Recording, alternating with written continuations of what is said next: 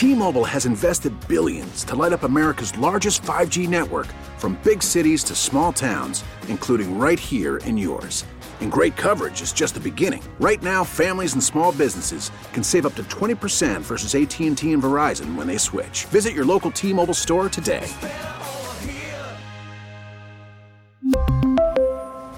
Plan savings with 3 lines of T-Mobile Essentials versus comparable available plans. Plan features and taxes and fees may vary. Odyssey is giving you a chance to win a trip to London to see Taylor Swift at the Eras Tour. It's Tay in the UK. Hey, it's Taylor. Just download the free Odyssey app, log in and listen to a participating station for a minimum of 60 minutes to get your daily entry. And you could win a chance to fly off to London with 3 friends and see Taylor. I can't wait to see you at the Eras Tour in London. For more, go to odyssey.com/Taylor. Tay in the UK. It's on the Odyssey app. Thanks to Republic Records. This is a national contest. This is Reception Perception, the show. Now, James Koh and Matt Harmon. James Koh, Matt Harmon here with you on Reception Perception, the show. If you enjoy the content, man, please like and subscribe. We would very much appreciate that. Okay, but this is the guy that I was really excited about talking about today, man. Isaiah Hodgins. I know you're doing some work, some charting work on Isaiah Hodgins here, Matt Harmon, but I just got to ask you flat out, is this dude the real deal or no, man? He had a huge game against Minnesota, 9 targets, 8 catches, 105 and a touchdown. But I just feel like the last, 5-6 games now for Isaiah Hodgins, guy kind of looks like the real deal to me, but I don't know. What do your eyes tell you? Yeah, so I will have a full reception perception profile. I mean, he's got 8 games, and he's not going to might get one more at this point. So you know what? I'm gonna go ahead and break the rules here. He's an exclusive rights free agent or something like that. I'm gonna put him up on the pro. I'm gonna put it the first 2023 profile from last season, the 2022 season. Let's go up on the site this week. Why not? This is my site. Go. I'll break Let's the, go. There are no rules. The rules are what I make them. So I'm going to put the first profile up on the site. Yeah. It's going to be on this Hodgins guy. And yeah, so I haven't started yet, to be clear, as here of 4:30 p.m. on Tuesday. But I do agree with you that he's got something to him. And some of the stuff that we were seeing from this past game, the fact that they were getting him like routes in the slot, I really thought that Richie James was going to have a big game because of the amount of zone coverage that they play, the amount of soft zone coverage that Minnesota plays. I was like, oh yeah, Richie James, like out of the slot, that's going to be a big deal. But Hodgins ends up, they have him running some routes from the slot, some option routes, stuff like that. And he was just fantastic on those routes, consistently choosing the right way. Him and Daniel Jones on the same path, very impressive. So I was surprised that he ended up being kind of the target there, because he's typically been the perimeter guy there where Richie James has been the slot. But yeah, they were like designing stuff specifically for Isaiah Hodgins, and I thought that was really impressive. 6'4", 210 pounds, out of Oregon State. He was a 6th-round pick by the Buffalo Bills in 2020. He missed his rookie campaign with an injury and then was on and off the Bills practice squad in 2021 and to start this year. I kind of sort of think, like, watching him in the slot, being a big slot receiver, I almost feel like the Bills would certainly like to have a player like that in their offense right now. You know what I mean? The Giants picked this dude up off waivers in November, and again, it's a completely depleted wide receiver core, so he gets on the field almost immediately.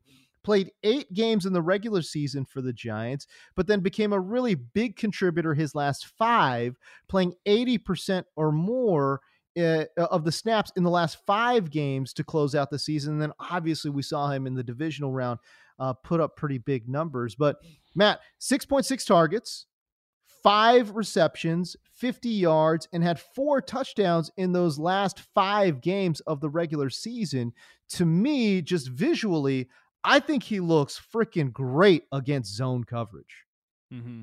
Yeah, and just to put a point in the slot stuff, 5 targets, 5 catches, 2.7 yards per route run out of the slot against the Minnesota Vikings. And he only was in the slot, it wasn't he wasn't the full-time slot player, but it was when they got him in there, they were looking for him, and I think that's really encouraging. And 41.7% of his routes run versus zone coverage against the Vikings, he's got a target when he was lined up inside. So there's a lot of stuff I thought this again very encouraging in that particular spot. Yeah, I think the zone coverage stuff is probably going to be his biggest strength because he's not an explosive guy, stuff like that. But yeah, from a fundamental standpoint, this is just like, again, watching on the broadcast from the Vikings game standpoint, I do think he's got like his technique in order, man. And look, you don't climb up a depth chart that quickly. I don't care what depth chart it is. It can be this Giants receiver core where it's Darius Slayton, Richie James, like these guys who weren't expected to play big roles. And by the way, Kenny Galladay. I mean, Kenny Galladay just hanging out. You don't is that the worst wide receiver contract, free agent contract in the history of the NFL? It's got to be up there. It's got to be up there. I can't think of many worse because he has a terrible year with the coaching staff that brought him in. I mean, the goofball Joe Judge, Jason Garrett coaching staff. And then you get like the second coaching staff's not even like, all right, you know what? We can make this Kenny Galladay thing work. Brian Daboll got in there and Mike Kafka got in there and they're like, nope. Nothing. Absolutely nothing. What did Daboll say about honestly, same thing with Kadarius Toney too. I mean, the Toney bros are still out there. They're ready for the divisional round. He's probably going to rip like 7 catches on 7 targets or something. He runs like 10 routes, but that's the Toney experience in divisional round. You heard it here first. It's just amazing. Like Daboll and these guys are just like, nah, we're not trying any like career revival stuff with Kenny Galladay. He can hang out all year here and cash his checks and show up in week 18 and score his first touchdown with the Giants, but he's not doing anything for us.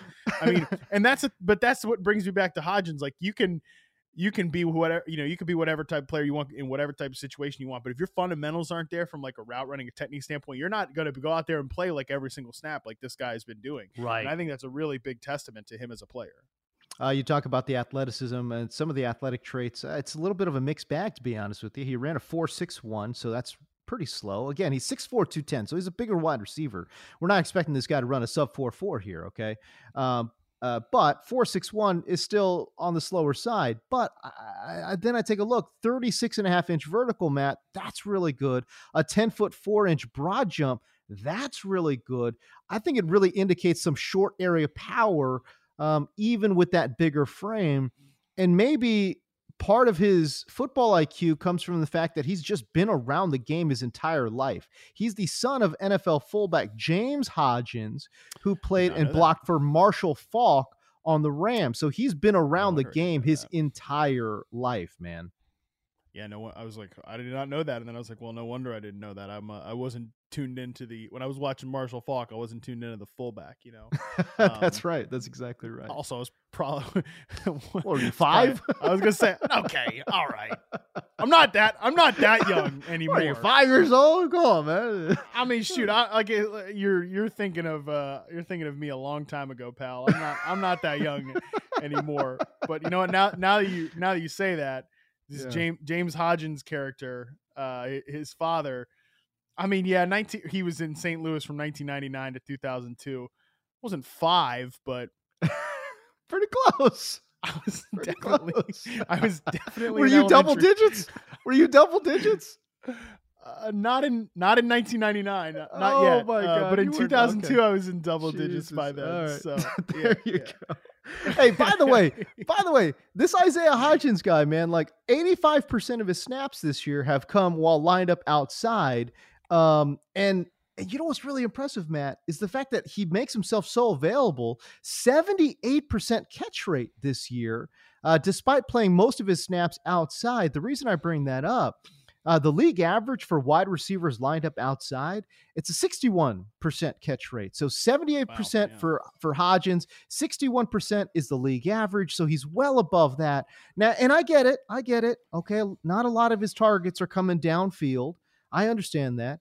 But to me, speaks to his ability to find open spaces in that short to intermediate area of the field and just keep those chains moving. 100%. And, this is obviously a guy that Joe Schoen, the general manager, and Brian Daboll are familiar with because they got a little taste of him last year. Right. Joe Schoen was part of the front office that drafted Isaiah Hodgins in the 6th round out of Oregon State last year when he was with the Buffalo Bills. So yeah, familiarity is great there. And man, I mean, just what a coaching job by Brian Daboll, man. What an incredible year by Daboll. And yeah, I still think it's hard to point like what's the most impressive thing that has happened out in New York this year, because we're talking about Isaiah Hodgins here and we're giving him flowers, and he deserves the flowers. The guy is a 6th round pick, a rookie 6th round pick from last year, and he's on his 2nd NFL team. He was waived by the Bills, a team that needed help at wide receiver. The Bills are playing Cole Beasley and John Brown and like all of these guys that like your buddies think are retired, you know, like they thought these guys retired, but Cole Beasley did retire earlier this season when he was with Tampa Bay. So, I mean, these guys that, you know, are on their last legs, if that, that's who the Bills are picking up, those guys. So Hodgins, you know, doesn't stick there. That's impressive that this receiver core, you know, Saquon Barkley was incredible in this game against the Vikings. He was awesome. The way they used him as a pass catcher was really impressive. The way he was just running people over was impressive. You know, I talked to Barkley earlier this year and like how bought into the culture he was after a bunch of, you know, nonsense previously. Right. I you know, that was impressive, I think. And also just the revival of Daniel Jones, man. I mean, Daniel Jones, did you ever see that coming? No, I mean, again, what's Daniel Jones's biggest, you know, flaw? It's the turnovers. And this year he had like no turnovers at all. He was amazing protecting the ball and going through his reads. And you have to attribute that to Brian Daboll. You have to. You know, and I think it all starts right there. The fact that they cut down on the turnovers dramatically to the point where it's like not only was he like average, he was good. He was pretty darn good at protecting the football. And I think that all starts with the coaching staff there. Yeah, man, the Giants have an interesting, and they're not done yet. I'm just saying, but when they're finishing and going into this offseason, man, what an interesting offseason. Daniel Jones is a free agent. What are they going to do there? Saquon Barkley's a free agent. What are they going to do there? It's just a lot of question marks. What are they going to do at wide receiver? Because obviously they have a need there. But man, for this year, forget about 2023, but just looking back at 2022 and what this coaching staff did, they knocked it out of the park for sure. And I think the Giants are in pretty good shape. And they, again, to bring it back to the family, the friends and family plan, this is not what Brian Daboll did. You know, Brian Daboll didn't go and like pluck a bunch of his old buddies or whatever. Like Mike Kafka comes from a completely different coaching tree than what Brian Daboll was doing in Buffalo. Like, and they don't even do it like from a philosophy standpoint. What the Chiefs are doing with Patrick Mahomes and Andy Reid from a conceptual standpoint is so different than what Brian Daboll was doing with the Buffalo Bills. But he plucks Kafka from as a quarterback coach to be his play caller. Daboll, by the way, I mean, can we get offensive head coaches to stop calling plays? I think Mike McDaniel, look, I love Mike McDaniel, but they couldn't get a freaking playoff against the Bills because it's like there's too much going on there. Like, get the play calling duties off your hands and go find a guy who's not on the friends and family program. They get Kafka. Wink Martindale's not on the friends and family program. Right. He just likes what he did.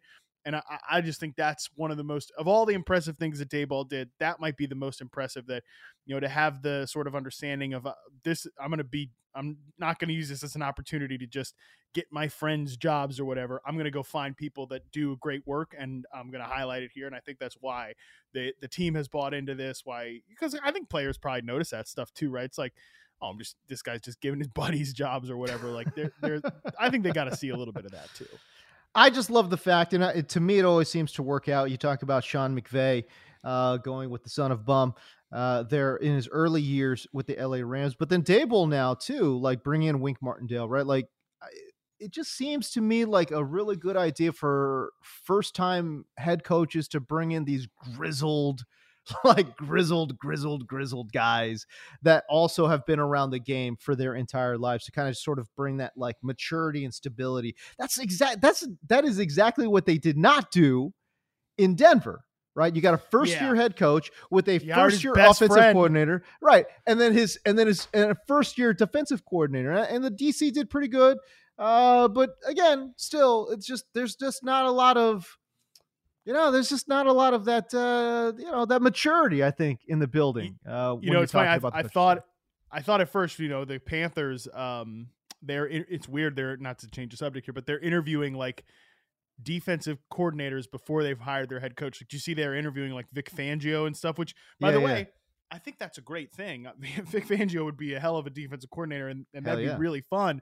Just weird that they haven't hired a head coach. And part of me thought like, oh, maybe they're going to hire Ben Johnson. But Ben Johnson, as we're taping this, announced he's not. He's returning to Detroit. He's no longer doing all these interviews. Wow, really? So, and he's from he's a Carolina guy, by the way. So I thought that actually made a lot of sense. That would be the perfect kind of pairing there. Ben Johnson, young play call, which I know I just said the thing about the play calling, but I'm shocked. I know I was surprised too, but yeah, this literally just happened. So I thought I would bring it up. That he said he interviewed, I think, today with the Colts and the Texans. Hey buddy, I understand why you don't want to do that. He's like, I don't want to work. He's like, oh, I spent an hour with Jim Irsay. I'm good, and I definitely don't want to work with Houston. So Carolina is going to. That makes you think that Carolina is just going to do whatever it takes to get Sean Payton, and he wants like Vic Fangio there, and that's already kind of in the works. That's kind of. Ooh, Sean Payton, Vic Fangio, watch out. Okay, that's a combo right there. Okay, that's interesting. Odyssey celebrates Mother's Day, brought to you by T-Mobile. You can count on T-Mobile to help you stay connected on America's largest 5G network. We get it. Attention spans just aren't what they used to be. Heads in social media and eyes on Netflix. But what do people do with their ears? Well, for one, they're listening to audio. Americans spend 4.4 hours with audio every day. Oh, and you want the proof? Well, you just sat through this ad that's now approaching 30 seconds. What could you say to a potential customer in 30 seconds? Let Odyssey put together a media plan tailor-made for your unique marketing needs. Advertise with Odyssey. Visit ads.odyssey.com.